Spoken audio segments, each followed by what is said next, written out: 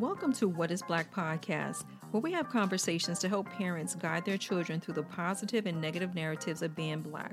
I'm your host, Dr. Jacqueline Duget, a pediatrician and mother of two, and I'm so glad that you've joined us today. On this episode, we speak with Tembi Locke, the author of the debut novel From Scratch, a memoir of love, Cicely, and finding home. So let's get started with the show. Welcome, everyone. I am honored to have as our guest today, Tembi Locke. Tembi Locke is an actor, writer, and advocate, and the author of a wonderful new book, From Scratch, a memoir of love, Cicely, and finding home. Welcome, Tembi, to the show. Hello, welcome. I'm happy to be here. Thank you for having me. Like I said, it's an honor to speak with you. And when I first received the book, I was like, okay, this is a gift, right? Literally and figuratively. I loved reading the book, and last night as I was talking to my husband, again reminding him like, oh yeah, I'm excited because I get to speak with Tembi today. Oh.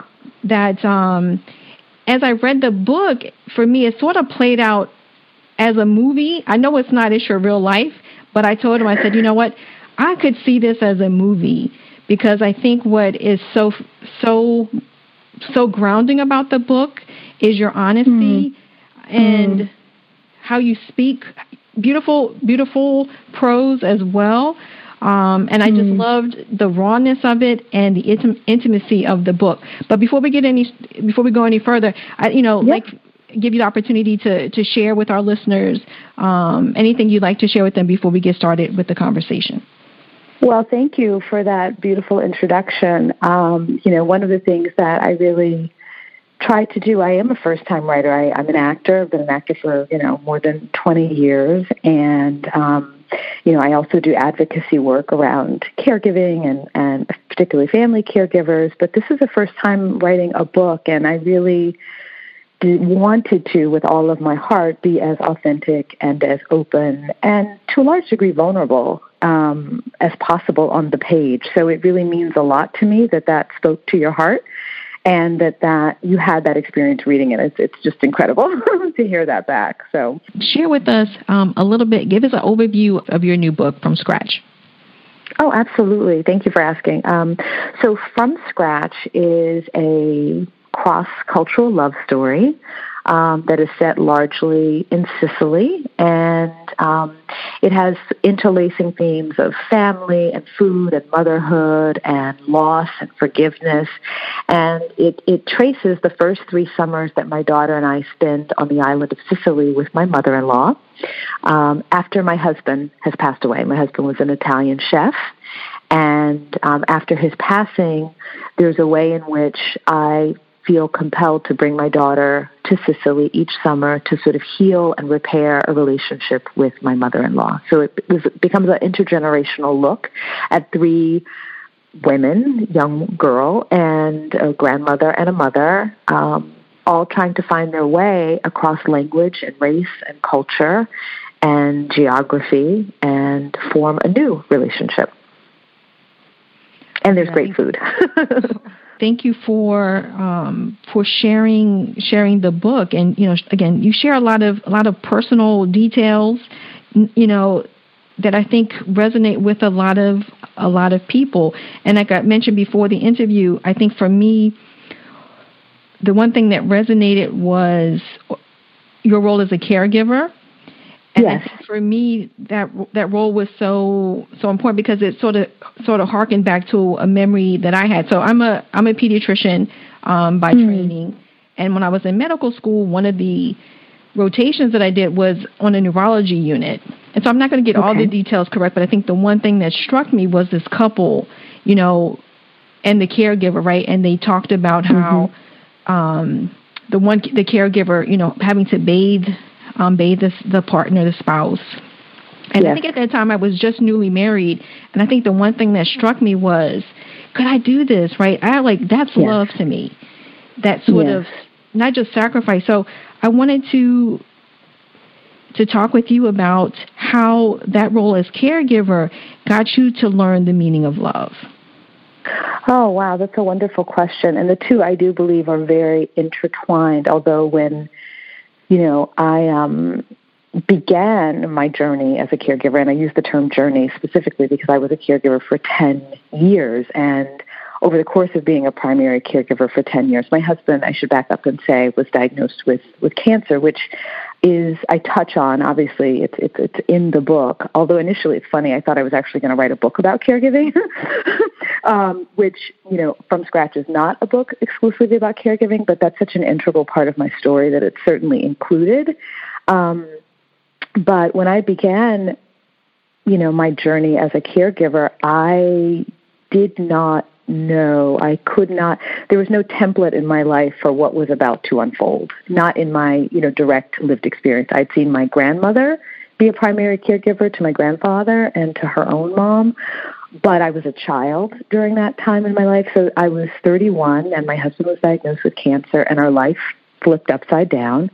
And we began this path, and I talk about in the book, and I've also given a TEDx talk on this, I talk about how in my giving to him in the role as caregiver, I received these untold, unimaginable gifts that I didn't know could be available to me.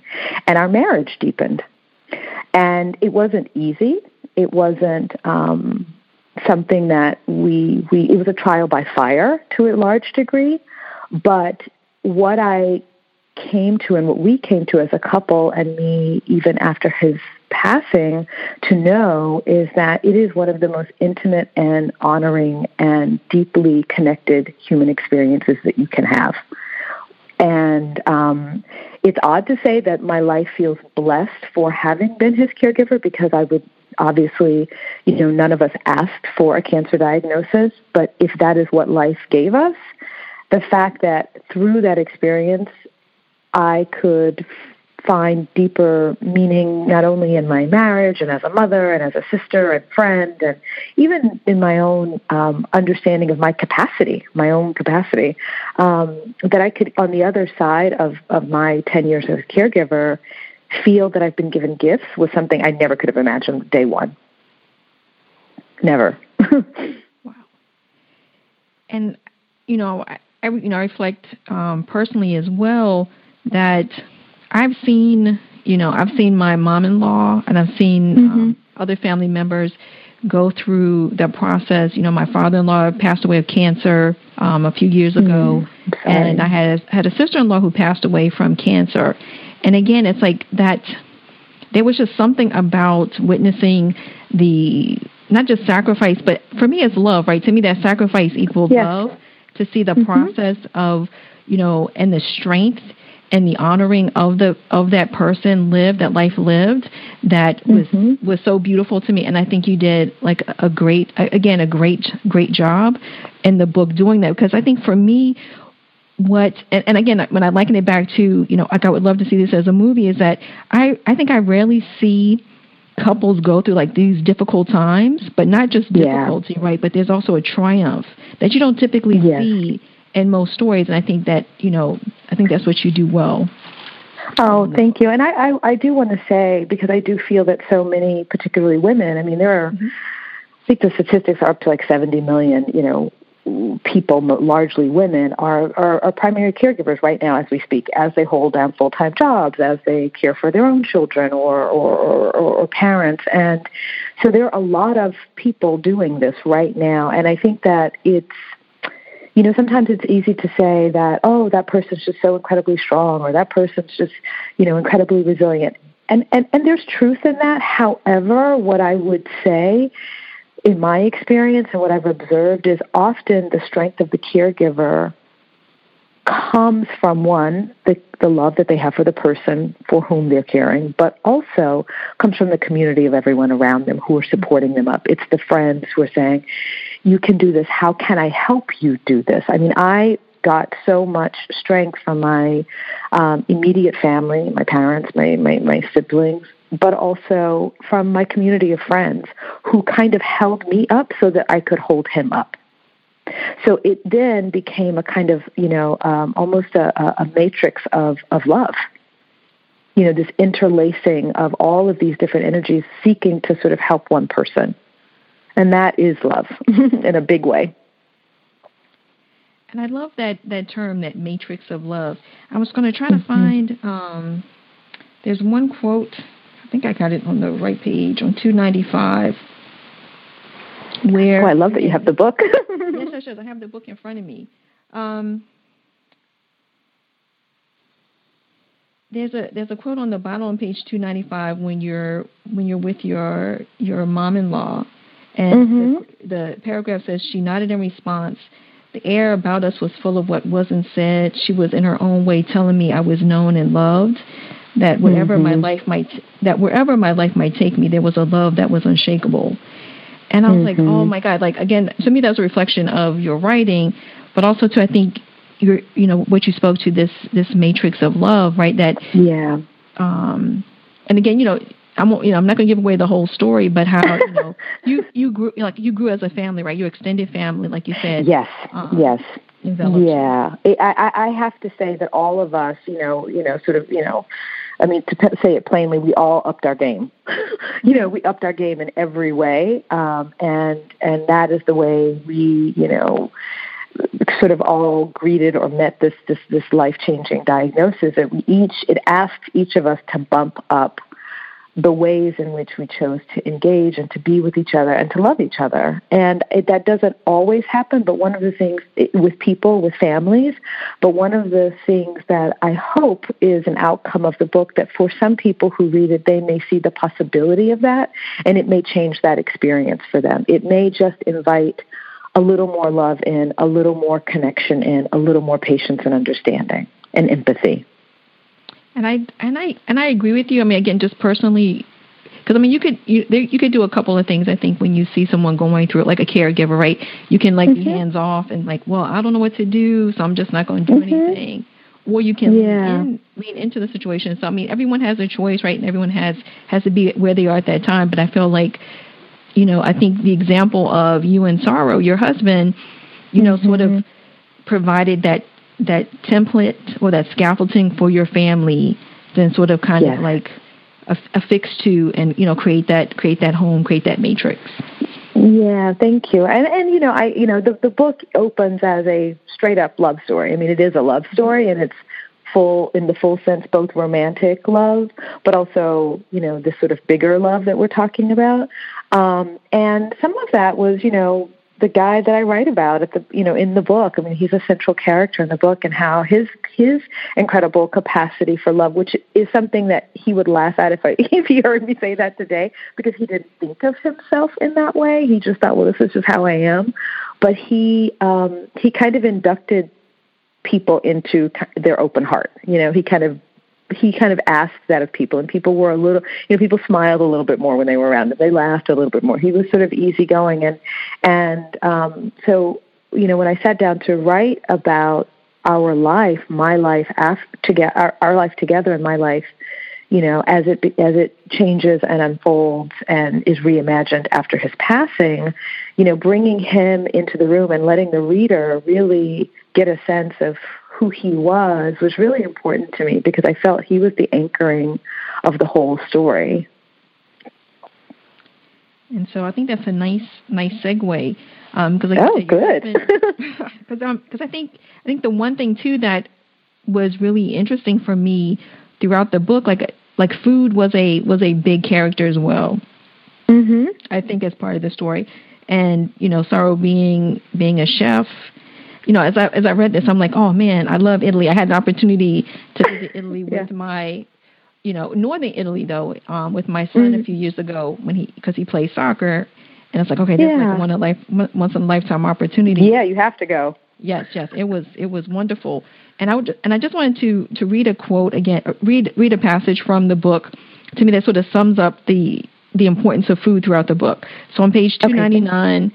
For those who will get the book after they read this, they hear this episode, you write, the food from Nona's kitchen told a story, an epic and personal story of an island and a family. It told the story of poverty, grief, love, and joy. It spoke forthrightly of people who had at times survived on bread, cheese, and olives while foraging wild vegetables from the rich orchards dotting the foothills near her house. And to me that was like such a you painted again such a beautiful picture of how important food is to family, and I wanted to hear from you. Why was that so important? And the memory of what did those memories of food bring up for you as you wrote the book, or how did it infuse your writing of the book? Well, I mean, I spent 20 years married to a chef, an Italian chef, so food sort of sits at the forefront of how I think about the world, how I move through the world. It's like if you were married to a musician, you hear sounds everywhere, right? If you're married to an architect, you look at structures, physical structure, in the world in a different way. So being married to a chef, food is really at the epicenter. Not only it's something that I do because I do eat 3 times a day. I do believe in that. So it's not only a ritual, right? But also it is connected so much to my understanding of love. I mean, he used food as an expression of love, right? And so when I began to write the book, and actually in the first, I write in the book about the first months after his passing, how literally hard it was just to walk into the kitchen, how difficult it was to eat. The most basic human need was really hard for me to fulfill. And so I was longing for, in my grief, for both him physically, but also the kind of food as a love letter from him, and I wanted, and my palate actually at almost like a physiological level felt like it had just gone dead. Also, I couldn't taste anything. So there was something about the confluence of that the deep experience around food that I knew if I could express that on the page in the book, I might be able to give the reader a sense of what that kind of deep grief felt like. And of course, and as we, follow in the book, I make that first trip to Sicily, to his hometown, to his homeland, and the way I began to sort of come alive slowly again, right, incrementally.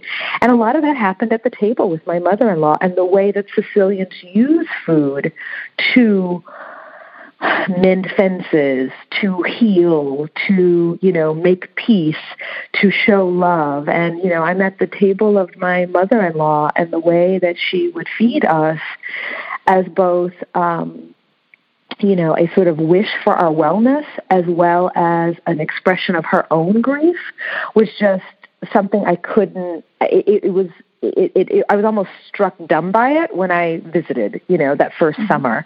And I realized how very powerful food was. And because so the book, there's technically 3 languages in the book: English, obviously, and then there's Italian, and then there's Sicilian. And my mother-in-law really don't have a common, we share Italian together, but it's neither of our mother tongues. Sicilian is her mother tongue, English is my mother tongue, but we both can communicate in Italian. And so sitting at her table, there was no language needed, right? It's just, she would make these beautiful, delicious, gorgeous meals and sort of say, here, this is what I have to give you. I don't have a lot to give you in the way of, financial thing. I can't ease your very broken heart and my granddaughter's very broken heart and my own, but we can do this together. We can eat together. And so that becomes really, those scenes, those moments become very central in the book to anchoring the heart piece with my mother-in-law. And food is big there. So it's both 2 things. It's one, the fact that Saro was a chef, and so food is going to be central to the book, but then it's also how food becomes this instrument to express all of these other themes in the book. And again, towards the end of the book, you have some wonderful recipes. I told my husband, yes, I do. I want to definitely make these recipes. I'm like, oh, this looks good. Please do. They're good for parties.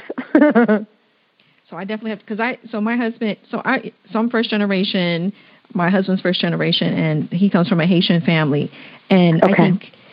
I think that's where the commonalities I can find commonalities between Sicily and Haiti. It's like it's food. I'm sure. Right? Yep. And it's good food. Yep. My family makes good food too, but it's again, different just a little, slightly different.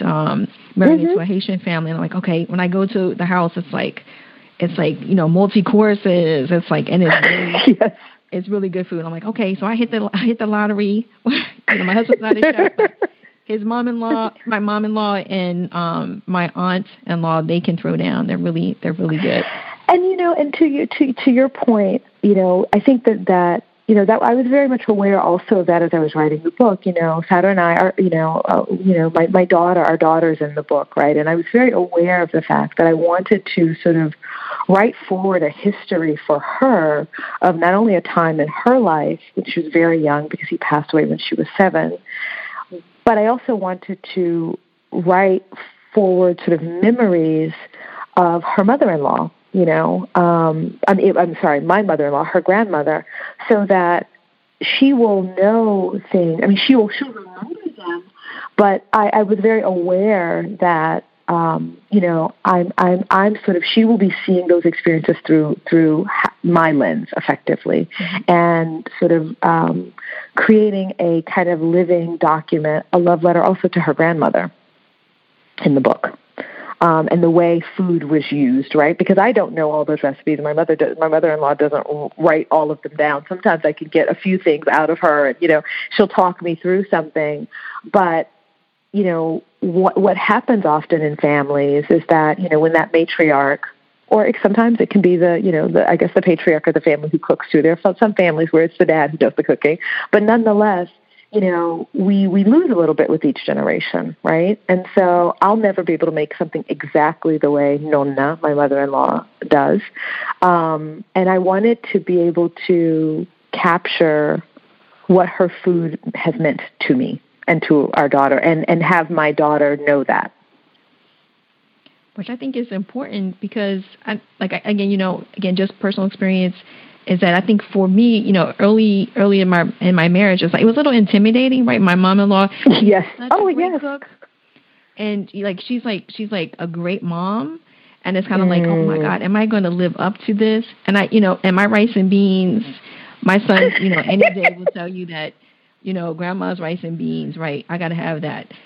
And I don't take offense anymore. It's love, right? It's like I'm glad, like you said, like there's that food is a love letter, right? It's a love letter. Oh, absolutely. Absolutely. And writing the book made me remember the ways my own grandmother would make things for me as a child that, I don't have some of the recipes for, and I thought, oh, wouldn't it be nice if, I could, understand or, be with her in the kitchen again. And in some ways, writing the book allowed me to sort of access those memories and maybe energetically connect up to all the women in whose kitchens I've stood, right? And who have, made food for me as a way to say, we love you, we care for you, get stronger, let's fortify you. They're not saying that literally, but, that's what they're doing. Correct. I think the another interesting part in the book, and it's a small piece, but for me it was really important that the cross-cultural perspectives, right? You come from and your daughter multicultural. You're American. Your husband was Italian, and for me, again, my sons, I said, multicultural as well. Parents of West Indian descent. And, and also then acculturating to America, both my husband and I being first generation. And there was this one scene that spoke to me, and I think a lot of kids, especially kids of color, may have this experience, is on page 243 towards the end of the book, where you and your daughter are taking a trip, and then your daughter asks a question, Mommy, why do you think there are no other brown people? And I'm going to mispronounce his name, Alla Manusa. Alla Manusa. Oh, see, beautiful Italian. And I think you do such a wonderful job of reflecting on that experience and talking with her and affirming her. And I think that's one thing that I definitely want to do with this podcast, What is Black, is the fact that, again, being being a Black person, being a person of color, is not just this monolithic experience. And I think this book speaks to ways to be who you are. And I just wanted to know, like, what your thoughts were about that experience and how you continue to affirm her, being a woman of color, girl of color, or just a human being. Yeah, absolutely. Thank you for asking that question. Identity definitely is a theme in the book, right? The identity of, even just in Italy, let's say on my husband's side, he's Sicilian. He's Italian to Americans, but when he's in Italy, he's Sicilian. Right? So that changes a bit of his identity, right? For me, I'm American, but here I'm a Black American, but when I go there, I'm more American than Black, but then Black. It's always changing. And I felt like as I was writing the book, and especially for my daughter, who very much has asked me on many different summers when we're in a small Sicilian town of, 600 people now, and we are the only people of color. And, she is a child who's growing up in Los Angeles in a very diverse and large American city with many, many, many different cultures. So for her to go to a place where, people look one way, it's shocking to her. And so, not shocking, she's used to it now, but she often will ask that question, why? I don't understand why there's not different types of people here.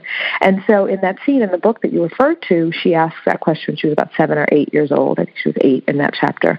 And, I try to explain to her, one, just, in a historical sort of sense of, how people of color have been flung across the diaspora, if you will, for many different reasons, not the least of which is the slave trade. But without getting into that for an 8-year-old, was just I realized that as a mom in that moment, what she wanted to know was, 1, am I okay? 2, is it okay to be different? And to know that she could claim that place, even though she didn't look like everyone else. Mm-hmm. And so I felt like, and I do feel like my role as a mom is to help her see herself and her value and her humanity in any environment that she finds herself in. And sometimes that's a lot of heavy lifting as a parent to do, of a parent of a child of color. And different situations ask of us to do it in different ways. But in that moment, I think what she was saying, in the absence of her father, who is the connective link between Sicily and America for her, she was saying, do we belong here? I don't think she was consciously thinking that question, but that was sort of, what I at least interpret as to be the question underneath the question. And, and my answer is absolutely we do. And it's a question I've had to ask myself as someone who is, I have dual citizenship. I was born, obviously here in the States, but being married to an Italian and moving in and about 2 worlds and 2 languages. The book is bringing that to the forefront. And when I saw it play out in her, I knew that it was also something that I wanted to pull into the book as well and make that a theme. So it's a long answer, but I do feel that while it's not, a main theme of the book, it is definitely a part of our lived experience, and to not include it would have been not true to, sort of the complexity of the whole situation. And again, I think, I love the way, you answered the question. And again, coming from a, developmental, I'm not a developmental pediatrician, but I am a pediatrician. Like you, I think you answered it great, right? I mean, you have to meet your child where they are. And I think you did a great job. Great job, Mom. Thank you. Thank you. Yeah, no, listen, Mom, being a parent is challenging, and as we all know, and one of the things that, I was reading that scene recently when I had to do the audiobook, and it brought me right back to that day, and I thought, oh my gosh, how very raw we were. I mean, I think one of the things about parenting after loss and parenting when you are grieving and parenting a grieving child is that you really realize that you have to be incredibly honest with your child. the world has turned upside down, and the children are become so wise. When they've lost a parent, they sort of know, as I talk about in the book, like the secret trapdoor to life, right? And so they're wise beyond their years. And to not be as honest as we can with them actually erodes trust, the parent-child trust. And so I knew, there are many places in the book where some hard moments happen between us as mom and daughter, because of our lived circumstances. And I kept trying to, in my own way, as best I could, always be as honest as I could with her, even when those answers were unresolved or they hurt or were painful. Yeah, I think I totally agree with you. I mean, I think like you said, you said it correctly. Parenting is hard, Here it is. And forever be emblazoned, in my heart. Yeah, it's hard, no matter what circumstances, right? Absolutely, very trying circumstances. But you did it together. And like you said, that matrix of love, your family, and that support, I think was very evident to the evolution of your relationship and through your grieving process. Thank you. So far, I think we've touched on different facets of your career, and I wanted to kind of circle back to this new role of writer. And and doing the research for the book, I looked on your website, and there's one. I mean, everything was great on the website, but I think there's this one phrase that you wrote that like really struck me. So I wrote down the quote. It says, "I believe we are all made stronger through sharing our stories, and I have I have to know firsthand that these stories record not only where we have been, but that they can inspire where we are headed." And so my question for you as a writer was, how has writing this book helped inspire where you are headed? Wow, that's a great question. Thank you.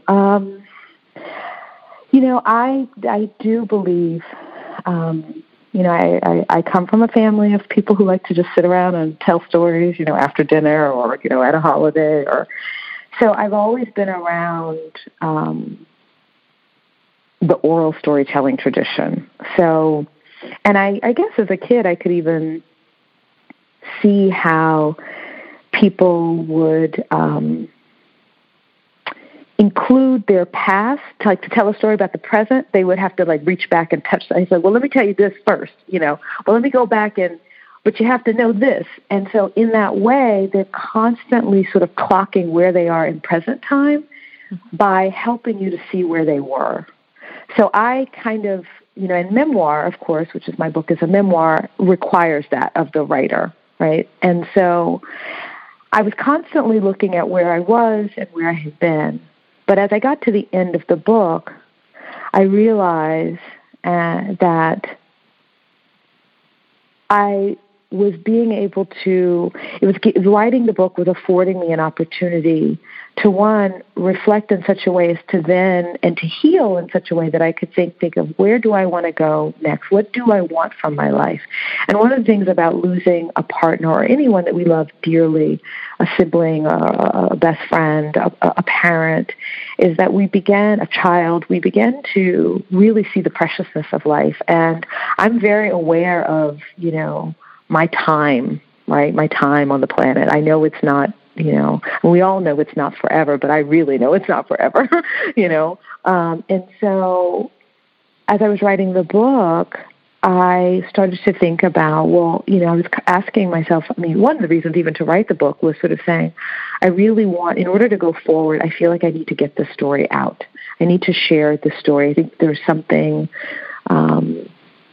that I will feel another kind of loss if I don't write the story.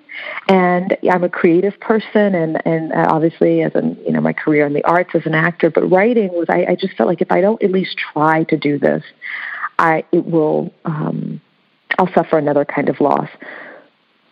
So when I got to the end of writing the book, and which is a process we can have a whole other podcast on, but I really could see the strength that I had gathered over not only the years of living it, but then the 2 years I spent writing the book.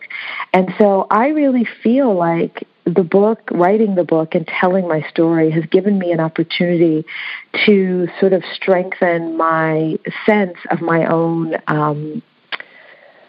power or potency in the world. And I don't mean, necessarily even what I do with it, but just the sense of like, I feel more, I feel stronger just as a mom, as a woman, as a person. And I didn't expect that. I didn't expect that as an outcome of writing the book. So it definitely makes me feel more curious about my future and what things I might want to do, because I never imagined I could write a book, and I did. So, there's a kind of excitement and a sense of curiosity that I take into each day of like, oh, wow, what else will life unfold for me? Or how else will life unfold for me? So yeah, I think writing the book has made me definitely see more possibility in my future. I certainly see more than I saw 7 years ago when I was a new widow. At that point, I felt life had closed down on me. And that's loss feels that way often. And so these 7 years have been a reopening, and the book was a big reopening. And I think others will notice that and get that from reading the book as well. I think, again, this has been such a wonderful opportunity to speak with you, Tembi. Again, the book was wonderful. And I'm not just saying this. I think, there were definitely places where, like, I had to break out my tissues, and I was, not letting my husband and son, see me, like, cry again. Like, oh, this is a book. Oh, my gosh. Well, I hope you also laughed a little, too. Yes, I did. And I will... And I will be stuffed once I try some of the recipes. Oh, great. Good. Wonderful. Well, I think I purposely last week, again, just trying to, finish the book in preparation for the podcast episode. I purposely said, let's go to an Italian restaurant. It wasn't, Sicilian food, but like, okay, like I'm trying to get into the feel. Yeah. Feel of the absolutely. Oh, that's one. That's one. Anytime that a book or a movie or music, anything can inspire us to sort of sit around the table together and all be together, I think it's a good thing. Because we move in such a fast-paced world that when we slow down and enjoy some of the most basic gifts of life, which is food is both a natural gift, but there are many places in the world where it's a scarcity also. So it's a privilege to be able to be in company and to have a well-balanced and beautiful meal, and to not take that for granted. Thank you so much for joining us today, Tembi. Thank you so much. It was a pleasure being with you. Thank you. Pleasure as well. Thank you. Thanks for listening to What is Black Podcast. As always, we'd love to hear from you. You can find us on Facebook, Instagram, and Twitter. Also, you can find us on most apps that you listen to podcasts. We're on Apple Podcasts, Stitcher, Google Play, and Spotify. So tell a friend, and we look forward to hearing from you.